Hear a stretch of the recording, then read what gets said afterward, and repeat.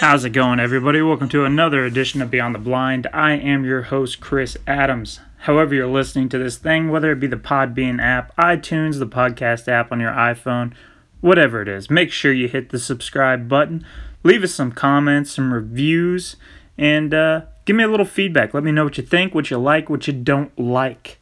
If you're not following along with us on social media, make sure you check out BTBN on Facebook and Instagram. That's where you can keep up with all the newest information, episode releases, all that good stuff.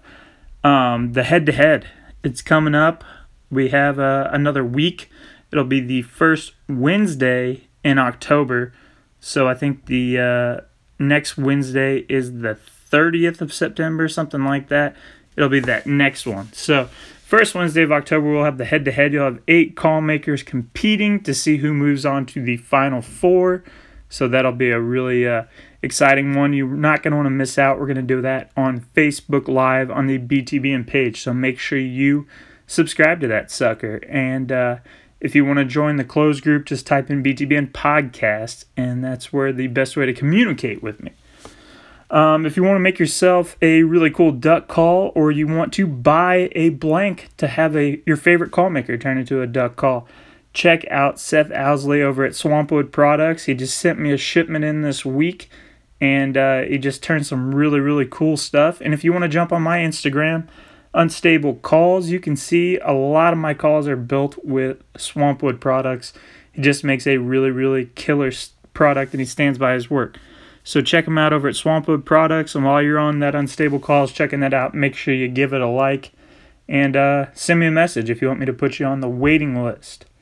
If you want to get yourself a really cool piece of apparel that's not for you bedazzled jeans wearing guys, go over to Fox Red Apparel on Instagram. We have a link to all their stuff on our website as well, and you can check that stuff out and get yourself a nice piece of apparel.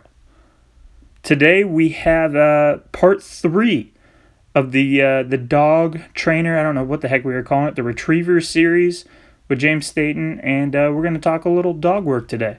So without any further ado, Mr. James Staten. James, how we doing today, buddy? I'm good. How about yourself? Not too bad, man. Just been hanging out around the house all day, working on finishing up a few calls, but I didn't do anything too crazy today. It was kind of nice. The weather was good and relaxing, so it's been a good day. Yeah, day off. I wished I could know what that was like now. Work is so crazy. It's ridiculous with us right now. Yeah. And yeah, we're covered up with my normal job, work, electrical stuff, and in fact, I'm right now coming home after working all day. I went and trained with a group of guys this afternoon. Where all the guys that I train dogs with, and my buddy that's a pro that's got Scout, and a bunch of them, everybody's in full-fledged grand mode for the grand in a couple weeks. So they're working hard and running dogs like crazy right now. So yeah, that's freaking wild. So they are going to end up having the grand? Right now, everything is full tilt on go. They sent the email the other night that they've got the judges. All the judges have been assigned. There's going to be 8 flights in the grand this fall. I think there's something like 788 dogs in this grand this fall. Is there normally one in the spring, one in the fall? Yes, yeah. Usually there's one in spring and fall. The spring was going to be Scout and myself. It's going to be our first grand. But then when COVID hit, they shut it down like they did everything else when it first got, all panic mode like it did. Everything shut down. Well, the grand was part of what got shut down. So it's now, I guess, kind of a product of that. Nobody got to go in the spring, so the fall one is huge. There's a ton of people going. So. Well, yeah, man, it seems, when you take something and you don't let anybody do anything. It's kind of like when they shut down concerts and like shows and different stuff like that. And then they did that like little opening where it was supposed to be like 50% and 75%. And there in like the first couple of weeks, nobody was following the rules. Like everybody was breaking them. Yeah. Because it's been shut down for so long, and now everybody's like, well, heck, this is our only opportunity. Like, there was no calling competitions really all summer. Yeah, I saw the other day they canceled the Worlds this year. I mean, I can't ever remember there not being a Worlds on Thanksgiving weekend. Yeah, and now the Worlds has been canceled. And I mean, I'm not a big contest caller, but I know a lot of the guys that run that kind of that circuit and that scene. And I usually go down for we'll hunt that Saturday morning, and then we'll go down just hang out and stuff. And we won't be doing that this year. I mean, it's just weird, Well, and see, theirs at least makes sense to me. I think they canceled the whole festival and stuff. They did. The entire Wings Over the Prairie's done. And I just, that's just for a guy that lives in Arkansas. That's just been such a tradition thing, Thanksgiving weekend, that it just doesn't seem right to not have it. Can you imagine the amount of business that's being taken away from the city because of that? Oh man, if you've never been. It's insane. The population that triples in the town of Stuttgart, Arkansas that weekend. It's crazy. Dude, it was, I was down there in 2017 live streaming the Cache Regional, something like a month before Worlds, and I never had cell phone problems, service problems at all. Like, I had LTE and everything, and I was good to go. I went down there at Worlds, and there legitimately might have been like 50,000 people in a town that's normally like 5,000, and you could not make a phone call. It was insane. We couldn't stay live longer than like 5-10 minutes until the finals when people started to clear out. Yeah. It was it's crazy. It's very weird. At least they canceled the whole thing. Like the Rogers one, which is like the second biggest one outside of like Easton and Stuttgart, so I guess the third biggest. They still had their sales and stuff like that, which was really weird to me. I'm like, wait, you're getting rid of the calling tent, but yet we're still allowing everybody to come in and do the sales. It's kind of weird to me, but it's and then like we're talking about the Grand, it was canceled in spring. Now we got the fall, and it's such a big group of people and such that are going. But myself and some other guys, we were talking. I won't personally be running a dog. I mean, Scout's going, but I won't be handling him.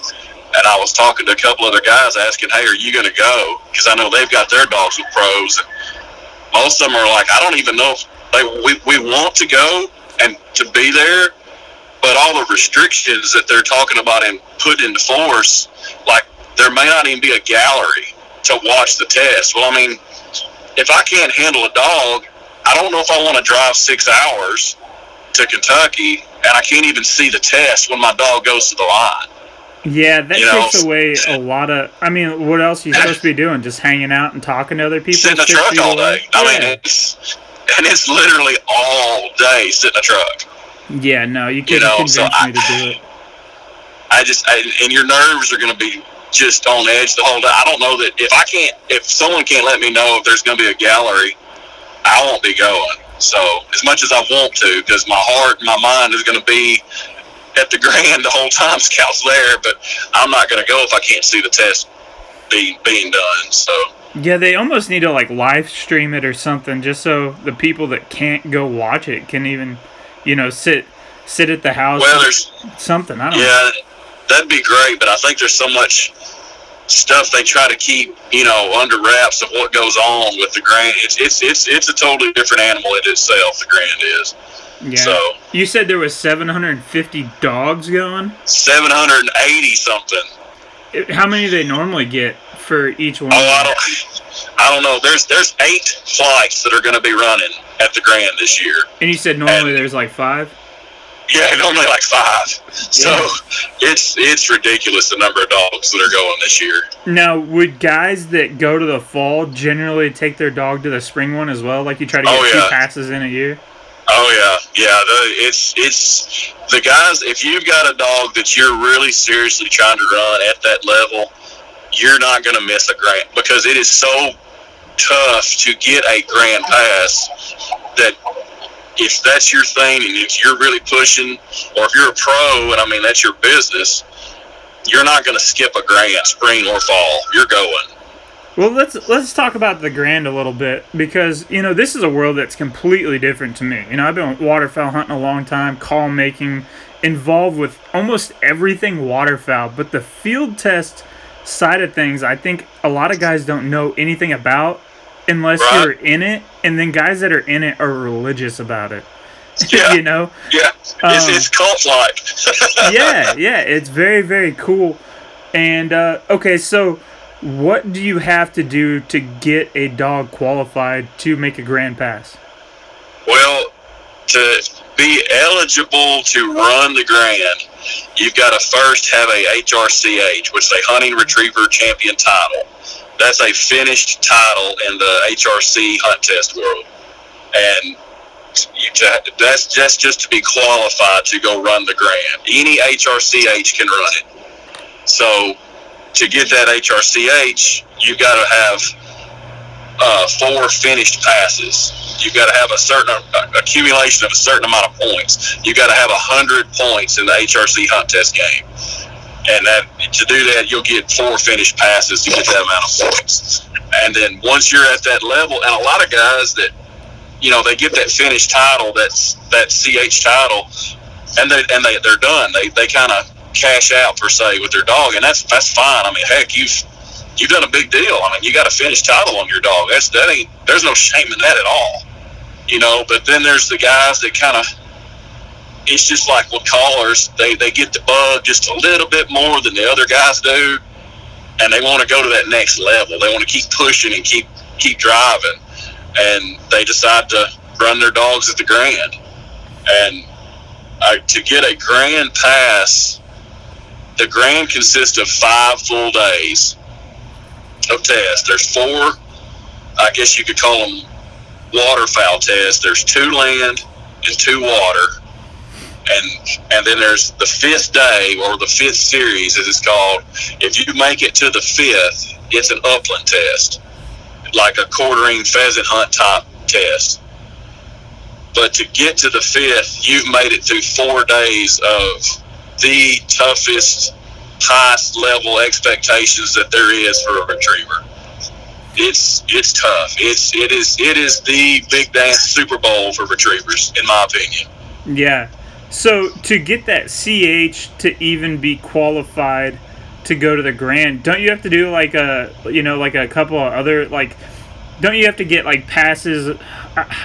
Man, I'm not as familiar with the dog world, like novice, hunter. You don't have to. I mean, but a lot of guys, most guys start out at the started level. It's a started retriever, and there's 3 levels in the HRC hunt test world. There's started, seasoned, and finished. And most guys, because it's all about tallying up the points to get to that CH title, you eventually have to have 100 points. Well, most guys, when they get started in it, will run a couple started tests, which by started test, I mean, it's literally, it's young puppies, young dogs typically. It's just the simple thing. You literally just walk to the line. You can hold them by the collar at started, and they pick up 2 singles on land, and they pick up 2 singles on water, and that's your day. That's your test. And so most guys will run 2 of those and get those 2 passes, and that makes 10 points for them. So they got 10 points already on that dog, and they'll train and get more advanced, and then they'll step up into the seasoned level. And in the seasoned level, you get a lot more involved. You've got a double for the retrieves. You got a double mark. You've got a blind that you've got to run. There's a diversion bird, which is usually a bird they throw when the dog's on its way back with a retrieve. And then there's a walk up, which is you're walking up, and it's like a surprise flush type bird. And they'll run seasoned, and to get that seasoned or the HR title, you have to have 40 points. So they'll run enough season tests to get that 40 points, and those 40 points, once you got your HR title, carry over into your finish test that you're about to start running to get your CH title, your Hunt Retriever Champion. Now, is this all happening in one season? Do you have to accumulate all those points in 1 year? No, you don't. No, there's no time limit on it. I mean, you can do it as you want. I mean, there's some guys that you get a really, I mean, you get a real sharp crackerjack little dog, and which and I personally, I'm not a fan of pushing a dog real fast through stuff because you can create a lot of holes, a lot of issues. If you try to go too fast, it's like force feeding. Right. But there's no time limit. I mean, you can take a year or 4 years. It doesn't matter. It's all up to you. It's what you want to do. I mean, it doesn't count any different if it takes you the year or 4 years. Either way, it's the title is the title. It doesn't matter. I got you. So you get them up to this grand level. How many grand passes do they have to get that title? You've got to get a grand title, a GRHRCH, Grand Hunting Retriever. You have to have 2 complete grand passes, which means you made it through 10 full days of the grand, which meant you made it through 2 full grands, all 5 series in 2 of them. You got to get 2 of those. So what if you have one, and say they get a pass on one of them, and then they fail another one? It doesn't matter. You still keep that one. You still get to keep that. You still have that 1 grand pass. You just gotta keep working and keep trying. And there's a lot of guys that do that. They get that one. And that's something I've been being told. Because this is my first time to have a dog at the grand level, and I keep being told, hey, the first one kind of, it doesn't come easy, but getting that first one's a big deal. But getting that second one is like even harder. For some reason, it's just getting the dogs through that second grand is the really hard thing to do. Oh yeah, because you're talking about working with dogs, man. Sometimes they just do things that they want to do. Yeah. they don't understand this is the Super Bowl, Oh, and I mean, like today, training, about 95% of the dogs they worked with this afternoon, and they've been out there since this morning. I only got to be there this afternoon after work. But I mean, I watched several dogs, and some of them had grand passes, and some of them didn't look good this afternoon. Just the stuff, of course, the stuff they're doing is they're taking it up another notch in the expectations and the difficulty of where birds are falling, and it ain't easy, man. It's tough. Those dogs have to really think, and it amazes me watching them how you can literally watch some of them making a decision when they're on their way to a bird. Like they're thinking about their line they're taking. They're making a decision of how they're going to take this angle on a piece of water. I mean, those dogs are slick, man. It's awesome watching them. It's such a technical thing, like. Yeah. Are you of the mindset that, it has to, like, how do you know you have a special dog? Because there's sometimes, you have a dog and they're under a year old and you're like, man, this dog is really smart, really driven, and then sometimes you're like, you'll hunt with somebody and you're like, your dog is dumber than a box of rocks. He picks up the ducks, but he is just dumb as all get out, and he's a great dog, but he's just dumb. Right. I mean, I think it takes a while to know. Like, I mean, well, for mine, Scout, he'll be 4 in December, and I've done most of the training myself. Like, I put his finished title on him, his HRCH. Since that time, he's been with me, and he's spent a lot of time with David, my buddy that's the pro. And David, being able to work literally every day with him, and I've seen the progression even. The way he's changed, he's a completely different dog in the way he works, how he thinks, how he operates. I mean, it's amazing to watch the difference he is.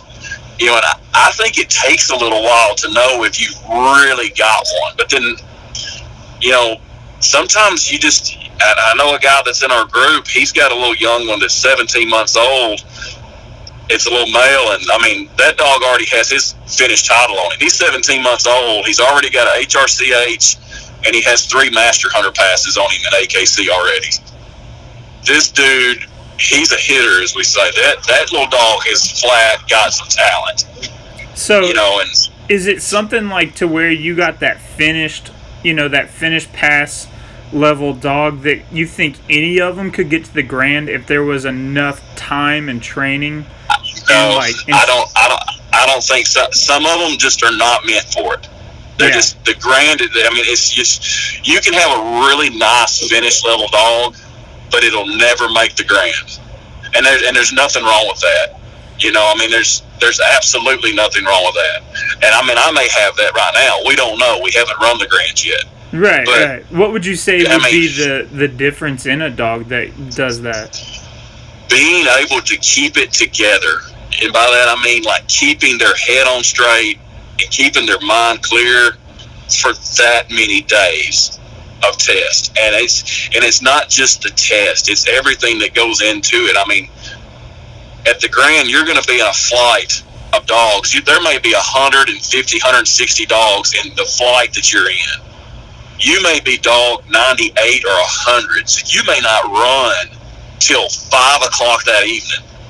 And that dog has got to sit on that truck all day long and listen to all the stuff that's going on and the other dogs and the environment and the shot, and these dogs, they know what they're there for. I mean, they know. You know what I'm saying? I was going to ask, do they know, like, if it's test day or if you're just out working? Oh, yeah, they know. They know what they're there for. And being able to do that and stay cool and come off that truck and be composed and keep it together for that, not just that day, but for 5 days, being able to keep their act together and keep their head on straight, man, it takes a lot. And plus, I mean, the way they set stuff up at the Grand, those birds that they throw are tough bird placement. I mean, it takes a special one. I mean, it does. I mean, that's why I think there's like less than 500 in the world Grand title dogs. So, I mean, and it's been going for forever. I mean, it takes a special one. Can they see what's going on? Because in my mind, we've all played, well, I would say the vast majority of people that listen to this thing have played football at one point in time in their life. And they're thinking of everybody standing in line waiting for, we called it Oklahoma drill, where you're laying on your back helmet to helmet, and one person gets the ball, and it's like, hey, we're going to make some men today. And everybody else is standing in line waiting for their turn. Can they see what's going on where they're waiting like that? Typically, they're in the truck. I say on the truck, they're on a trailer in their hole on a big dog pro's trailer, or they're in for the amateur guys, they're in your kennel in the bed of your truck, and you're parked away from the line, especially like at the Grand. At a finish test, you may be able to park a little closer, but at the Grand, they want you back away, so the dogs can't see the test the whole time they're there. They don't know what's being thrown or how it's being done or anything like that. They know what's going on though. Like they hear it. They hear the shots going off. They know that there's other dogs and trucks around them. They know the environment. So, no, they don't literally sit there and see everything going on, Now, when it comes their turn to go, they have to get out of the truck and go to what's called a holding blind, which is a panel, like a 2 or 3 panel blind that you get in with the dog that they can't see out of. And at that point, you're real close to the line where the test is being run. Jeez. And they can't see the birds being thrown from that holding blind, but at that point, they 100% know what they're fixing to do. Like they know as soon as you call me to come out of this holding blind, it's game time, and I know what we're going to do. So, like, I can't even imagine going and sitting out there for hours on hours. Like, Are they able to, do you guys, like, pull them out of the truck or anything and, like, let them run off some energy? Yeah, they air them out. You know what I'm saying? They let the dogs air out. And I mean, those now, as far as just letting them run, no. Well, yeah, you can't with that many dogs. Yeah, because you gotta keep them under control. But they'll air them out, and, they take care of them, that sort of thing. But, I mean, for the most part, they hang out in that hole till it's their number, till it's their turn. Man, I can't even imagine. Anytime I've ever worked, one of my own dogs or anything, it's always, let's go get some energy out before we focus on serious training. I can't imagine. This is the biggest event of your year, and it's time to go, buddy. There's no, let's get some energy out and do dog things first. Right. I mean, I mean, they'll get them out of the hole, and they'll air them out. Let them go to the bathroom, do their thing, kind of air them out for a little bit, and then it's, and every pro's kind of and trainer, they've all kind of got their little routine that they do, as far as how that works. And once they air them out, it's slip the lead or over their head, and let's go to the first holding blind and wait our turn, bud. It's time to go. Let's go make money.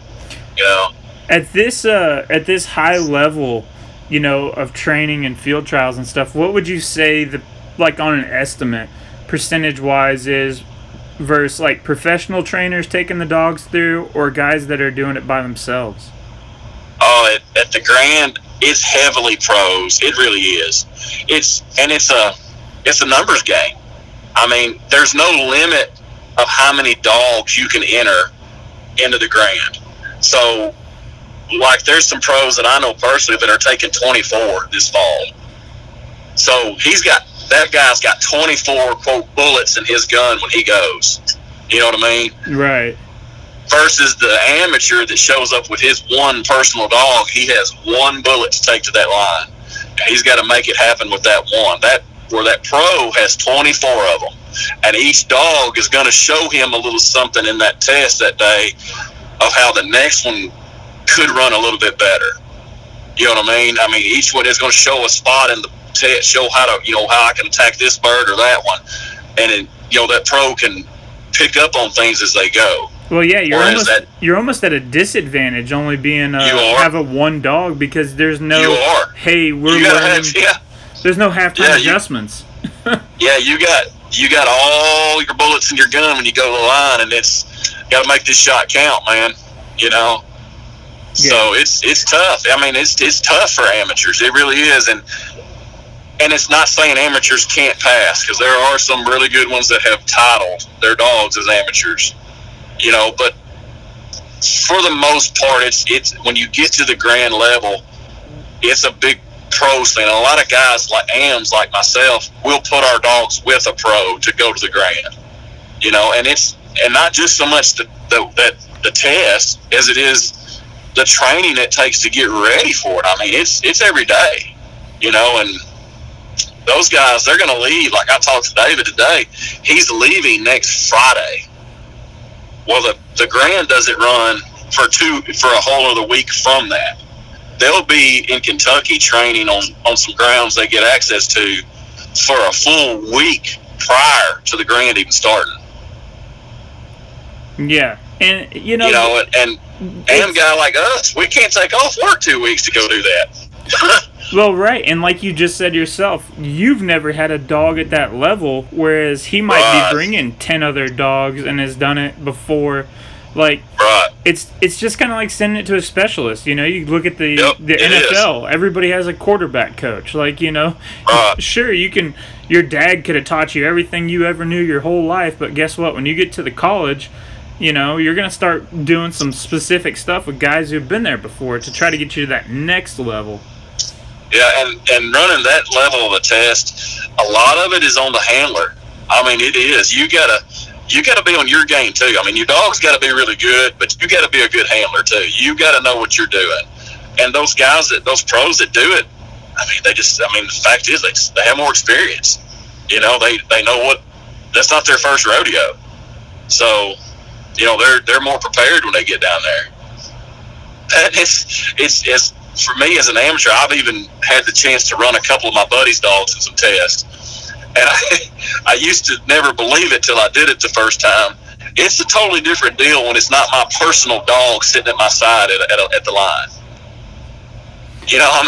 My dog, I take Scout to the line. I'm kind of nerved up a little bit because he's mine. You know what I mean? I know his habits, and I'm a little more nervous about how he's going to do or how I'm going to do with him. I take my buddy's dog, and I just look at him like, dude, this is on you.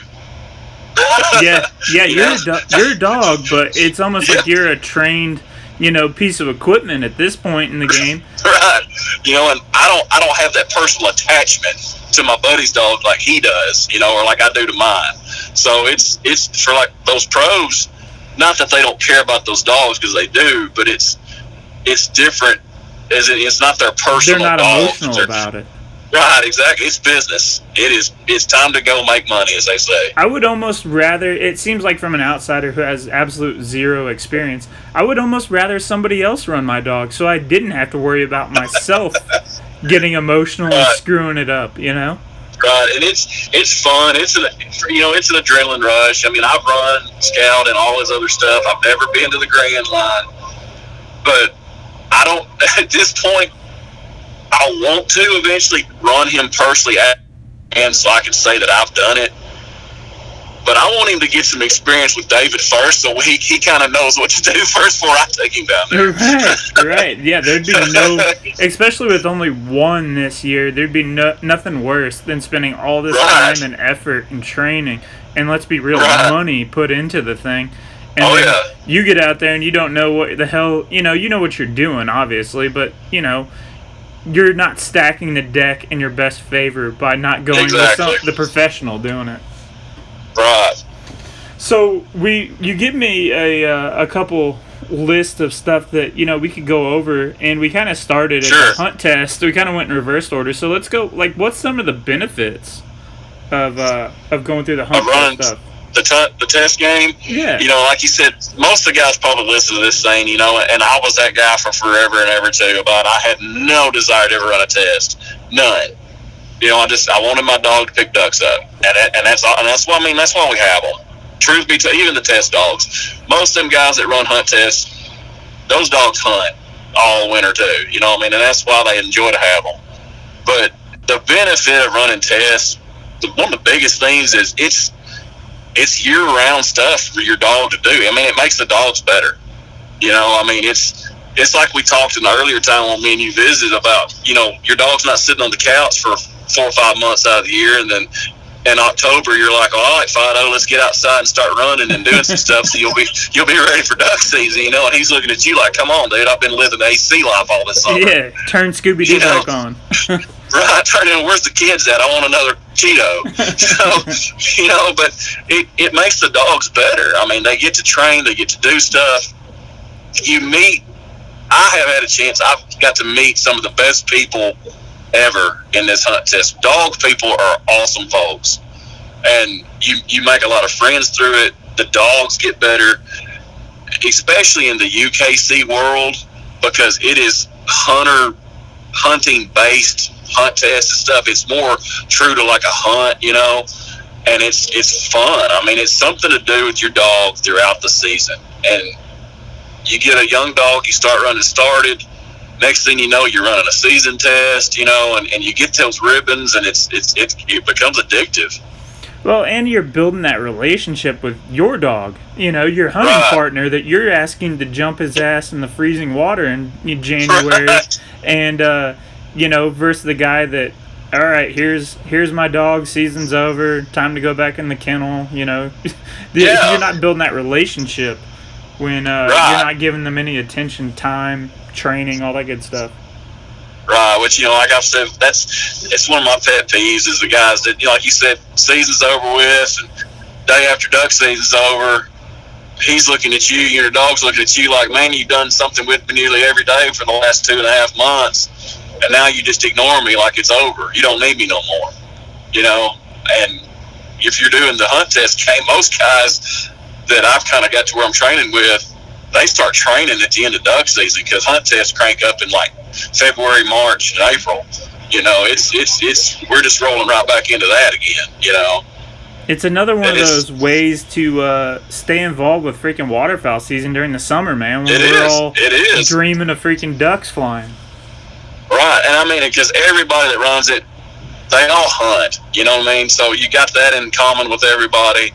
Everybody's a hunter, and when you're in that, obviously, they're there. They want their dogs better, So they're running the test, they're training, they're learning how to actually, during that hunting season, may have had a dog that just flat couldn't pick up a bird that was a blind they didn't see fall, and they're learning how to train and teach them how to run a blind and things like that, and and there's nothing wrong with it, but you don't have to be the guy that totes the pocket full of rocks to throw out there and make a splash so your dog will go pick it up. Yeah, right. And then teaching that freaking honoring, man, and not, and not busting and breaking and doing all that crazy Right. stuff. I feel like Right, it's just exactly. putting them in those situations to where, you know, they can practice the other 10 months out of the year and stay Yeah. fresh on it versus getting pissed off at them, you know, on Thanksgiving, the day after Thanksgiving when they're freaking breaking the decoys, you know, before birds Yep. are landing. Yeah, you get the guy that says, "Man, my dog's never broke." You just sealed the deal that he's going to break. Yeah, right. You pretty much just said he's getting ready to do it. Because there's two types of dogs in this world: the ones that have broke and the ones that are about to. Yeah, absolutely, man. You know, and you have to have that understanding and patience that they're going to do it at some point. Like, oh yeah, it's coming.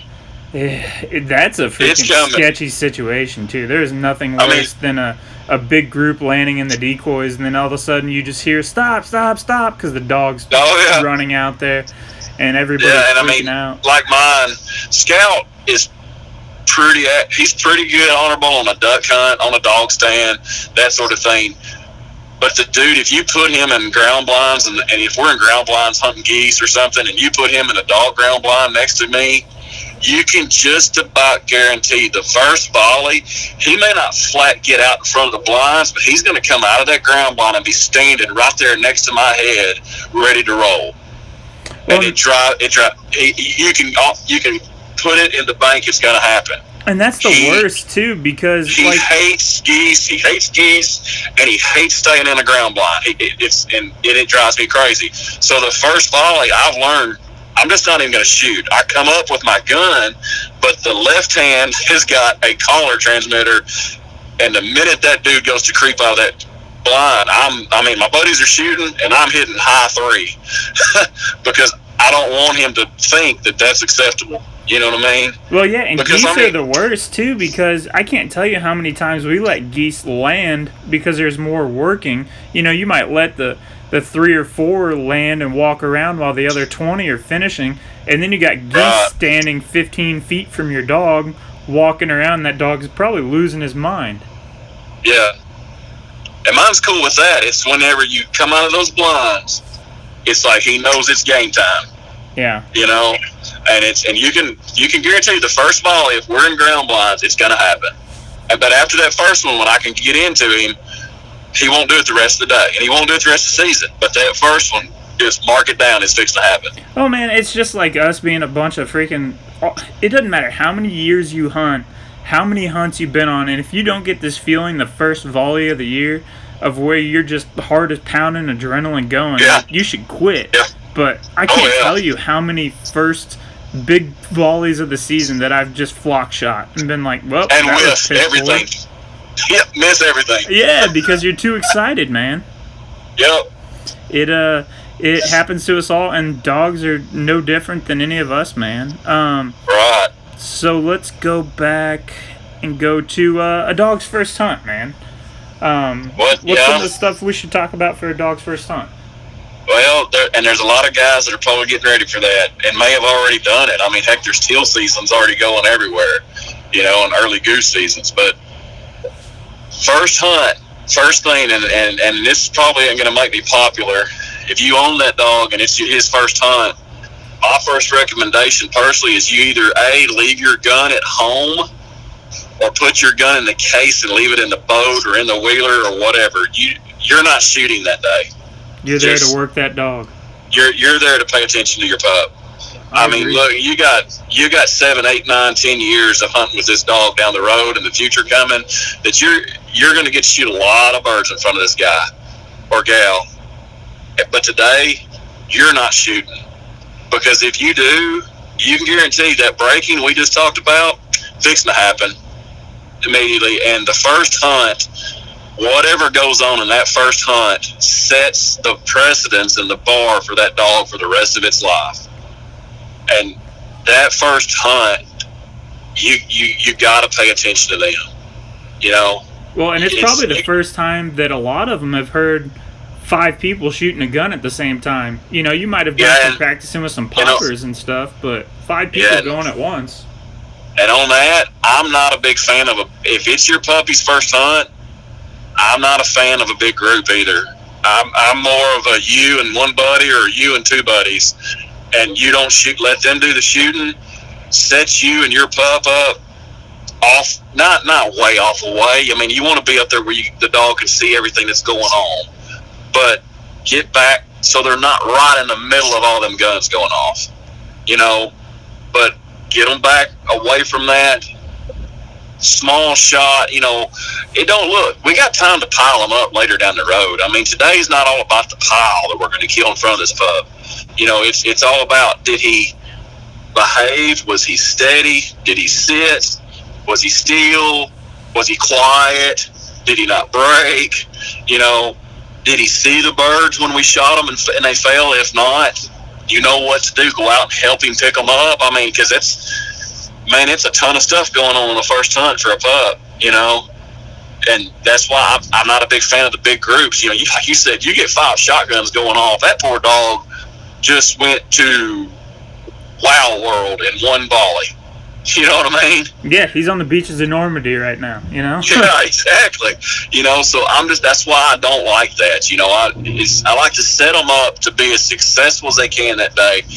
And I mean, really, I'm even the guy that if you're during the normal duck season, I'm not a big fan of taking a pup for his first hunt on opening morning. Oh yeah, there's too many idiots, man. Well, and it's that, but not so much the idiots as it is. I don't know about everybody else, but me personally, opening day is like Christmas. And I'm as jacked up as anybody for that first morning. And I don't want even that being involved in me trying to pay attention to the dog, plus me being excited about the first group of birds getting in the decoys. Well, and the fact that it kind of sucks. It sets pups up for failure.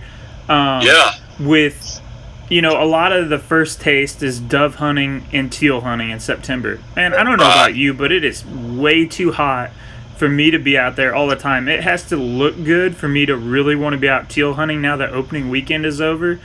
And dove hunting I can go out and have fun with, but it's just too hot for a dog. So then you get October rolling around, and it's cooled off enough to where, you can stay outside a little bit longer. And now you have a pup that's been retrieving nothing but dummies and maybe some dead birds and stuff like that here on out. And now you're asking a dog to retrieve a freaking local honker that weighs 13 pounds for a dog that might weigh 60 or 70 pounds. Right, yeah, and I'm like you talk about the dove hunts. I still want dove hunt Scout. He'll be 4 in December. I'm not a big dove hunt with a dog guy. My reason for that is dove are small, they're tiny. Feathers fall off a dove in my hands, much less a dog's mouth. And for a young dog, those doves fit real good way back in that mouth to crunch on. Right. And it's just a temptation to crunch and then eat. So I just avoid the problem altogether. I'm not a big fan of it. Teal hunting, I think it's a great chance to go. If you've got a lot of teal and you got a couple of buddies that are going to do the shooting for you, I'm a fan. I take them because teal are small birds. It's easy for the dog to pick up. It's not cold, but it's usually, the first hour or so of the morning of a teal hunt, it's pretty cool. It feels good. Usually shallow water, most guys teal hunt in. It's easy retrieving stuff, and it's a great chance to introduce them. But I'm not that guy that's going to take them to open one of the regular duck season and everybody's on cloud 9 and ready. There's 400 guys in the public woods and all that stuff. I'm not taking them to the big top show their first time. What do you think about a dog learning to retrieve geese for, like being a young pup and trying to retrieve? Tough. Yeah, because they're a third of the dog's body size. If it's swimming water, like a big pond, and a lot of our local honkers here, I don't know about where you're at, but a lot of them is on local ponds. So if it's swimming water, dogs can they don't have to pick them up completely. You know what I mean? They can swim with them. And then you can kind of help them as they get to the bank. So, that's cool. Now, geese sometimes, like Scout, my dog now, his first goose, man, it freaked him out. He had picked up ducks. He had been on several hunts. had been doing real well. We knocked down a couple geese that morning, and he bails out after I seen him. I mean, running full head of steam, fixed to hit this thing wide open like a linebacker, and he gets about 10 feet from it, and he puts the brakes on and looks back at me like, "You got to be kidding me, Jack. That thing's bigger than me." And they're sent from hell. Yeah, and he's like, and I mean, I had to convince him, and he was freaked out. I mean, and now he's a little bit older, he's done a little bit more, but he was like, "No, ain't happening, dude. That thing's huge," you know. And geese expect. I mean, if you're going to do a young dog with honkers, make sure that sucker's dead, because I mean, a crippled goose can whoop a dog. Dude, I've had geese freaking hit me in the arm with their wings, you know, as they're fighting and stuff. That hurts. Yeah. So, and you don't want that. I mean, because good night, if you get a young dog and he bails out there and that crippled goose just beats him, he's done. He may never want to go near a goose the rest of his life. Yeah, and you know? Like where I'm at in Missouri, man, that is mainly what we freaking hunt, is freaking honkers. Right. And I mean, I don't have a problem with dogs hunting geese and picking them up, and young dogs can do it. It may mean you got to have a little more patience, because it's tough. You know, you get that young 1.5-year-old dog. If he manages to pick the goose up on a dry field, he's going to look like a lion toting a dead gazelle underneath him as he's going across there. I mean, you know, he's going to be doing all he can waddling with this big thing underneath him. And he may mouth it hard and flip it over 4 or 5, trying to figure out how to pick it up. You know, because he's been training, and all the bumpers he's picked up, he can just run out there and grab. Well, then you got this big thing. He's looking at you like, "How am I supposed to pick this thing up, dude?" You know, they're so much bigger. So you got to be patient with them and work with them. Yeah. You know, maybe even get a goose and go in the backyard and throw fun puppy retrieves in the back and be patient and just work with them there till they get the confidence to pick up something that's so intimidating. Yeah, that's what I was going to say. Would it make sense to freaking go out on a hunt, shoot a couple, and bring it back and let the dog figure out that angle of picking it up? Absolutely. Well, Absolutely. That's good, man. Let me look at our list. Prep. I don't know what you had down for prep. What prep are you thinking? Prep. I was thinking for like their hunts, their first one, kind of like a checklist. For me, it's number one, is your dog steady at training and work? You know, are they steady in what they do? You know, they're not breaking and training and when you're doing stuff with them. And then have you shot over them? I mean, good night. Don't take your dog its first time and you shoot number 3 shot over its head and it's never heard nothing besides a cat pistol. You know, have you shot over them? Have you showed them a real bird frozen out of the deep freeze from the season before? You know, have they ever seen a real bird, smelt one?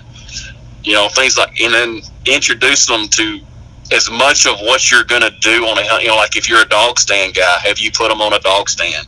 Have they rode in a boat? Have they been on a 4-wheel? I mean, like my dog Scout, he's a boat purist because we hunt the woods a lot. Well, I got an invite to go with some guys on a rice field in the pit, and they ride 4-wheelers and side-by-sides. It was all I could do to get him to get in the back of that side-by-side. Because he just looking at me like, "What is this thing?" Yeah. He's never seen one. Yeah, and he got in it, and they took off to drive, and he's wanting to jump out. He's like, "I don't like this." You know, so have you introduced them to as much as you can so that when they go that first day, it's not freak out mode because I've never seen this or done this before. I don't like this. You know what I mean? Well, like if you're a guy that hunts out of a pit, don't let the first time he sees a pit that be the morning you take him, because pits are dark, black holes in the ground to a dog, and they're looking at you like, "You want me to get in there?" You know, I mean, if you hunt a pit, take your dog to the pit when y'all go brush it before season, and let him get in and out of it and figure out it's fun. You know what I mean? Introduce them to stuff like that. Yeah, during the, like, say it's right before, season or whatever, and it's not ungodly hot. Do you do, like, any kind of dry runs or anything like that, where you would actually take them out to, like, it's different having a tree in your backyard and strapping the stand for that and having them hop up, but actually taking them out to, that knee-deep water, strapping it to a tree, doing calling, pretending that We do. you're doing a hunt. We do, and I mean, we'll go to a pond where we train some and do that sort of thing. And then, like I said, if you're a guy that, if you got a hunting club and your club is a field hunting club and you hunt out of pits all the time, well, I mean, we all know everybody has work days, you know, and that's usually 2 or 3 weeks or so before the duck season. We have a work day. We got to brush the pits, everything. Take your dog and some bumpers and go out there and throw bumpers out of the pit that day with him. You know, let him figure out, hey, this is where you're going to be, and it's fun. You know what I mean? Let him get some experience in it. Yeah. Now, like, say it's the morning of that hunt. Are you a proponent of, like, feeding the dog before the hunt, after the hunt? Like, what's that situation? I don't change my feeding schedule even during the hunting season. I'm an evening feeder for year round. I feed in the evenings. I don't know that there's a science or a precise reason behind it, but it's a habit, it's a routine. The dogs feed in the evenings. Even like right now on Davis' truck, all those dogs are going to be eating here in about 20-30 minutes. You know, and it's getting dark now. They've worked all day and they're going to eat. They're going to be fed, and then they're going to be watered, and they're going to get to air, and then they're done for the day. You know, even during the duck season, I don't feed in the mornings. It's kind of like, man, if you're a guy that goes to the gym, I doubt seriously you want to put a big heavy meal in your stomach before we go do a bunch of pull-ups and lifting. It's not gonna be good later. Right. You know. Right. You know. So I mean, the fact is, if you're feeding them a quality food, you know, and I'm not the guy that I'm not a big the Old Roy, the cheap dog food guy. Right. You know, and not to sell a certain brand, but if you're feeding a good quality dog food, a performance type, like a 30-20 food, 30% fat, 20% protein, and you're feeding in the evenings, they've still got enough in the tank for that next morning's hunt. You know, it's they didn't burn it that night sleeping and doing nothing. So, I mean, they're good for the next morning. Yeah. What about, like, you know, inclement weather? Are you a dog vest guy if it's super cold out? Not so much for the cold. I do put a vest on Scout. I think it helps them float better. Yeah. You know what I mean? Yeah. It makes them more buoyant. Now, I know all the guys that are timber hunters, they're out there screaming right now, but I'll never put a vest on my dog in the woods because of limbs, and I get that. And I have seen dogs get hung up. I understand. But I'm a vest guy, mostly for buoyancy, I guess you could say. It helps him float better. I mean, it may help him stay warmer. I'm sure it does. It's neoprene. I mean, for heck, we wore neoprene waders for years, and they were warm. But I don't know so much about as far as now. If it gets a certain temp, like those, man, it gets so cold that I don't want to go. Guess what? I don't want to put him in it either. You know, them days that it's like 10, which hasn't happened much in the last few years, obviously, but you get those days it's like 10 and the wind's blowing out of the north. I'm not taking him. I'm gonna leave him at home. It ain't worth it. Dogs can get hypothermia too. Oh yeah, especially with them being wet. Right. You know, and now they are built for it. You know, the way they're made, God made them that way to, you know, shed the water and all that sort of thing. But it's just not worth it. You know. And if you do take them and it's a big day that it's all iced up, I won't make them pick up every bird we shoot immediately. I may let them lay for a while, you know? And that way, when he goes pick up birds, it's one big time. Let's go get them picked up, buddy. When you get back, I'm going to dry you off because it's so cold, and then you can hang out with us for a while, you know, and I'll have a heater, you know, like a little Mr. Buddy heater to keep him warm. Yeah. You know, but I won't make him go and pick up every bird as soon as it falls. You know what I mean? That way, because there's no sense in being wet and cold for no reason. I mean, you may shoot a volley, shoot down 2 or 3, and it may be 45 minutes where you shoot the next volley. I mean, and that ain't fair.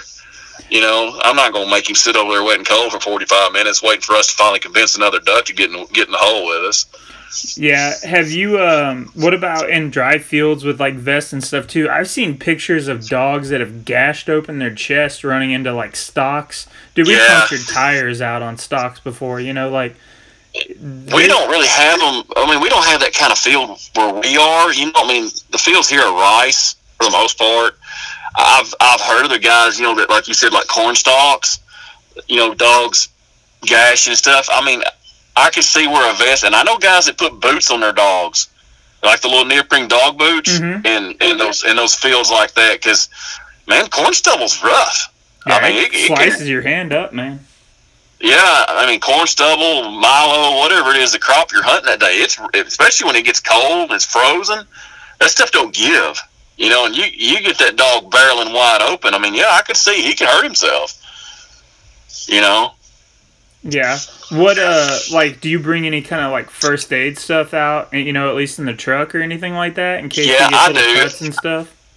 I keep a gallon Ziploc bag in my front box of my boat, because, like I said, we usually have a boat with us.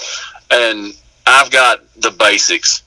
I've got EMT gel, it's like a glue. We all know what it is. It's like a glue that can close a small wound up.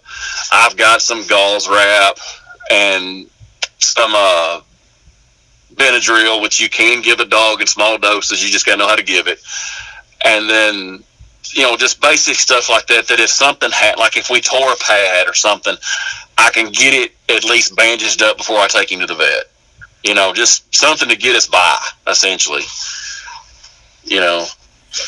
Yeah, that's good stuff to have. You brought up the ice, and that's something that until you get out in that hunting situation, or I guess you could, what do you do for training for ice? Is that something, because it's usually happening during hunting season?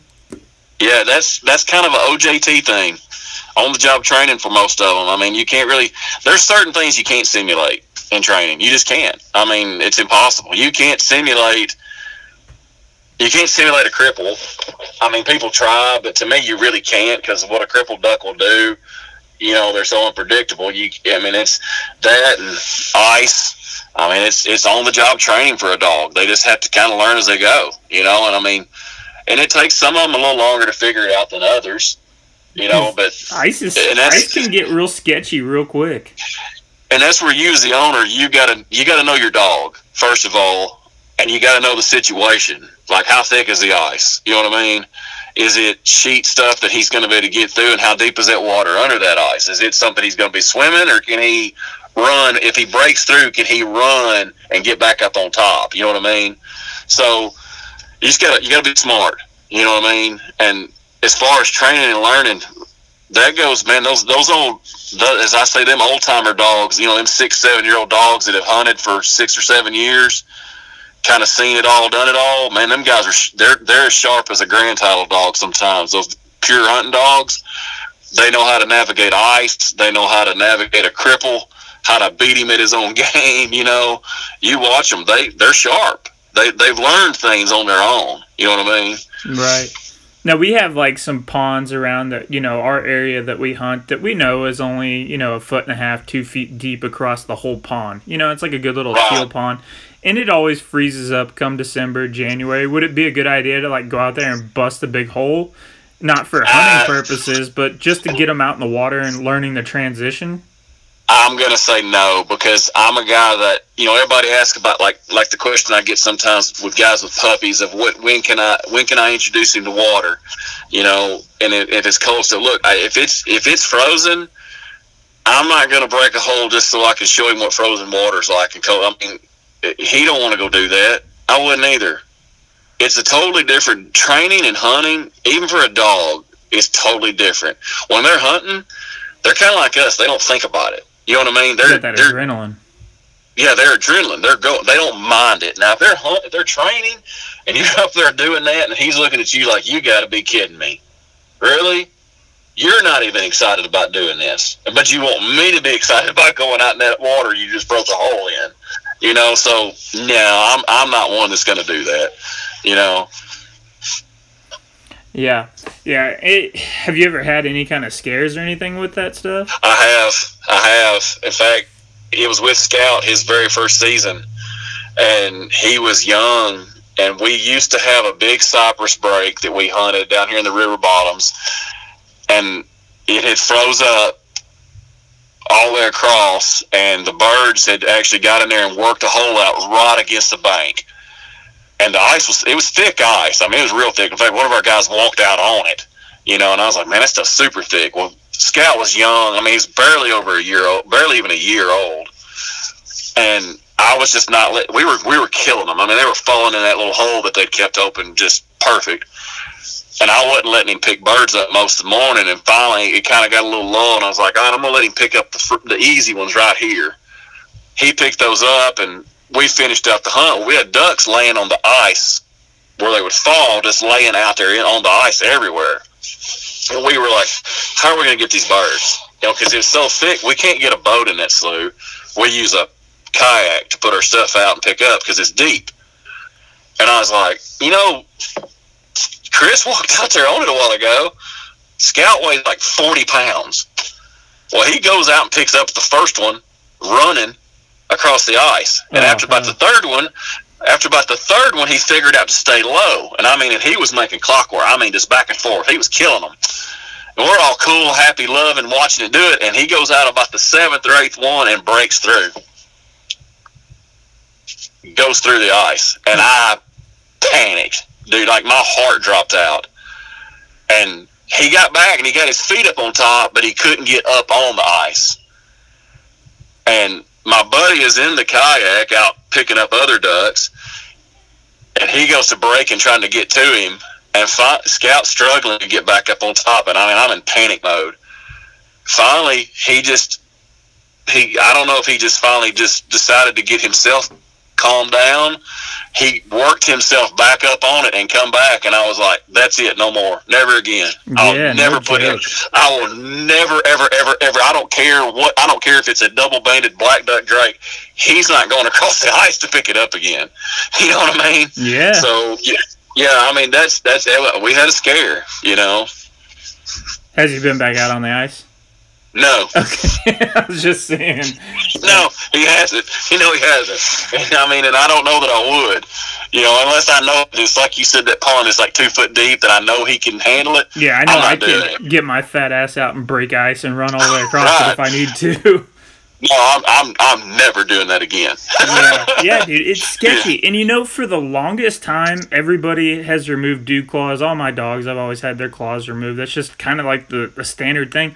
But I've seen videos of where they use it as like little hooks on ice. Yeah, and scouts are gone too. His are removed as well. And man, there's guys on both sides of the aisle on that, on whether they should be cut out or whether they should be left. And I've seen the other side of, well, they weren't removed, and got dogs that hung them on the edge of a boat or a four-wheeler and tore them. And man, I'm gonna tell you what, they will bleed like crazy if that happens.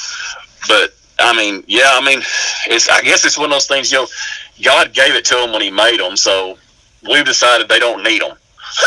You know what I mean? So we cut them off when they're puppies.